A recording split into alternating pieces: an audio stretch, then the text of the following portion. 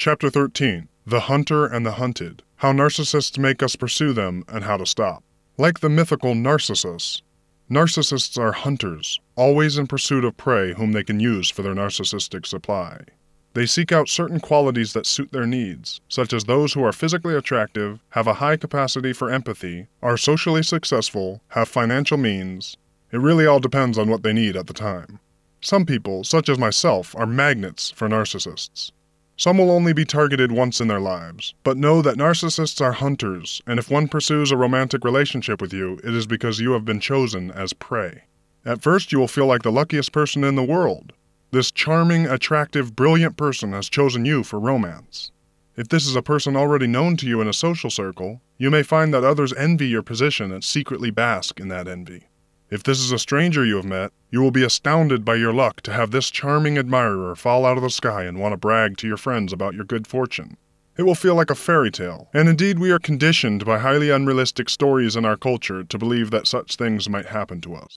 The temptation to believe that you are such a lucky soul, or perhaps such a deserving one, that happiness has finally arrived in the form of this wonderful person and their affection for you is overwhelming. After all, life is painful and difficult, and horribly unfair. Of course we all think of ourselves as Cinderellas, unjustly treated by our stepsisters and toiling away until Prince Charming turns up and whisks us away in our new ball gowns. If we didn't all believe a little bit in the possibility of magical good luck in the world, we might simply sink into a state of despair. We fantasize about winning the lottery, being discovered, and becoming movie or pop stars, or being swept off our feet by a lover who can fulfill our needs and rescue us from the drudgery of life. It is precisely this natural human tendency that narcissists prey upon. That is what narcissists do. They turn our own instincts, desires, and emotions against us. And they do it because they feed off of the very thing that causes us to writhe in pain, the desperate desire to possess their love, which is unattainable. The process by which narcissists ensnare and torment their victims is always pretty much the same. It begins with a charm offensive to get your attention, and then love bombing and other manipulations to lower your defenses and encourage you to become addicted to them.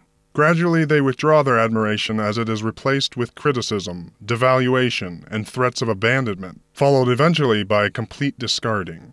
If one pulls off the full Monty on you, you'll be left a miserable shell of your former self, like Echo wandering through the woods. Or you may end up like Aminius, impaling yourself on the sword the narcissist has handed you on his doorstep, as you plead desperately for attention and revenge. So how do they do this? They use various aspects of our own natures against us. One thing they use is our own vanity.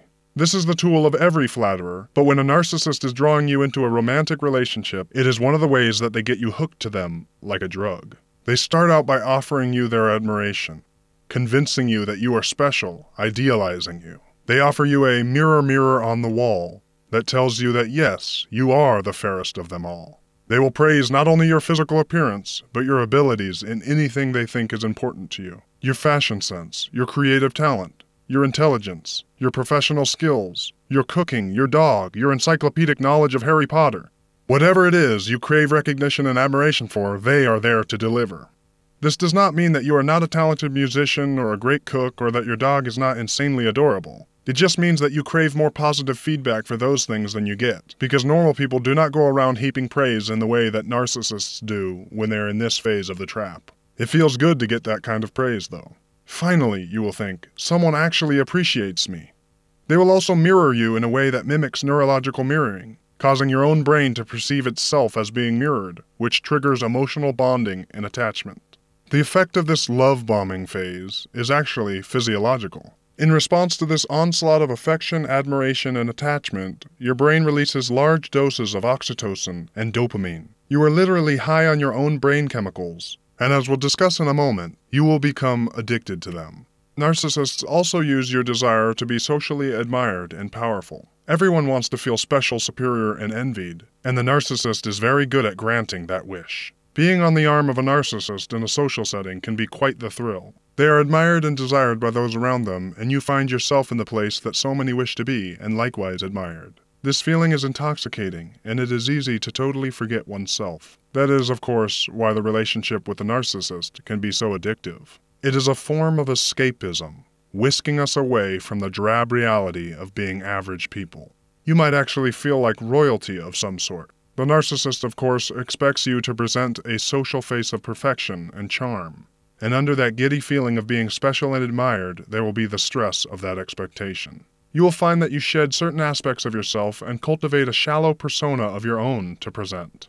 You'll become more concerned with your looks, more careful with your words, less genuine in your interactions. Your goal will no longer be to enjoy yourself, but to please the narcissist, and trust me, the narcissist realizes this. It's not just your vanity they will use against you, though, but your need to be truly loved, your capacity to love another, and your hopes and dreams for the future. Narcissists will express very strong emotions for you early in the relationship.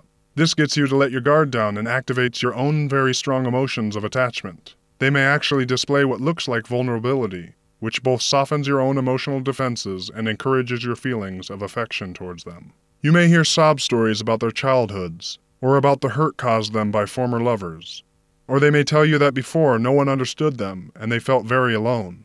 Not all of them will do this, however. Sometimes they will keep the focus on you and how fantastic you are, how they've never met anyone like you, how they've been searching all their lives for someone like you. They will convince you that the way they feel for you and the bond between the two of you is something unique and special.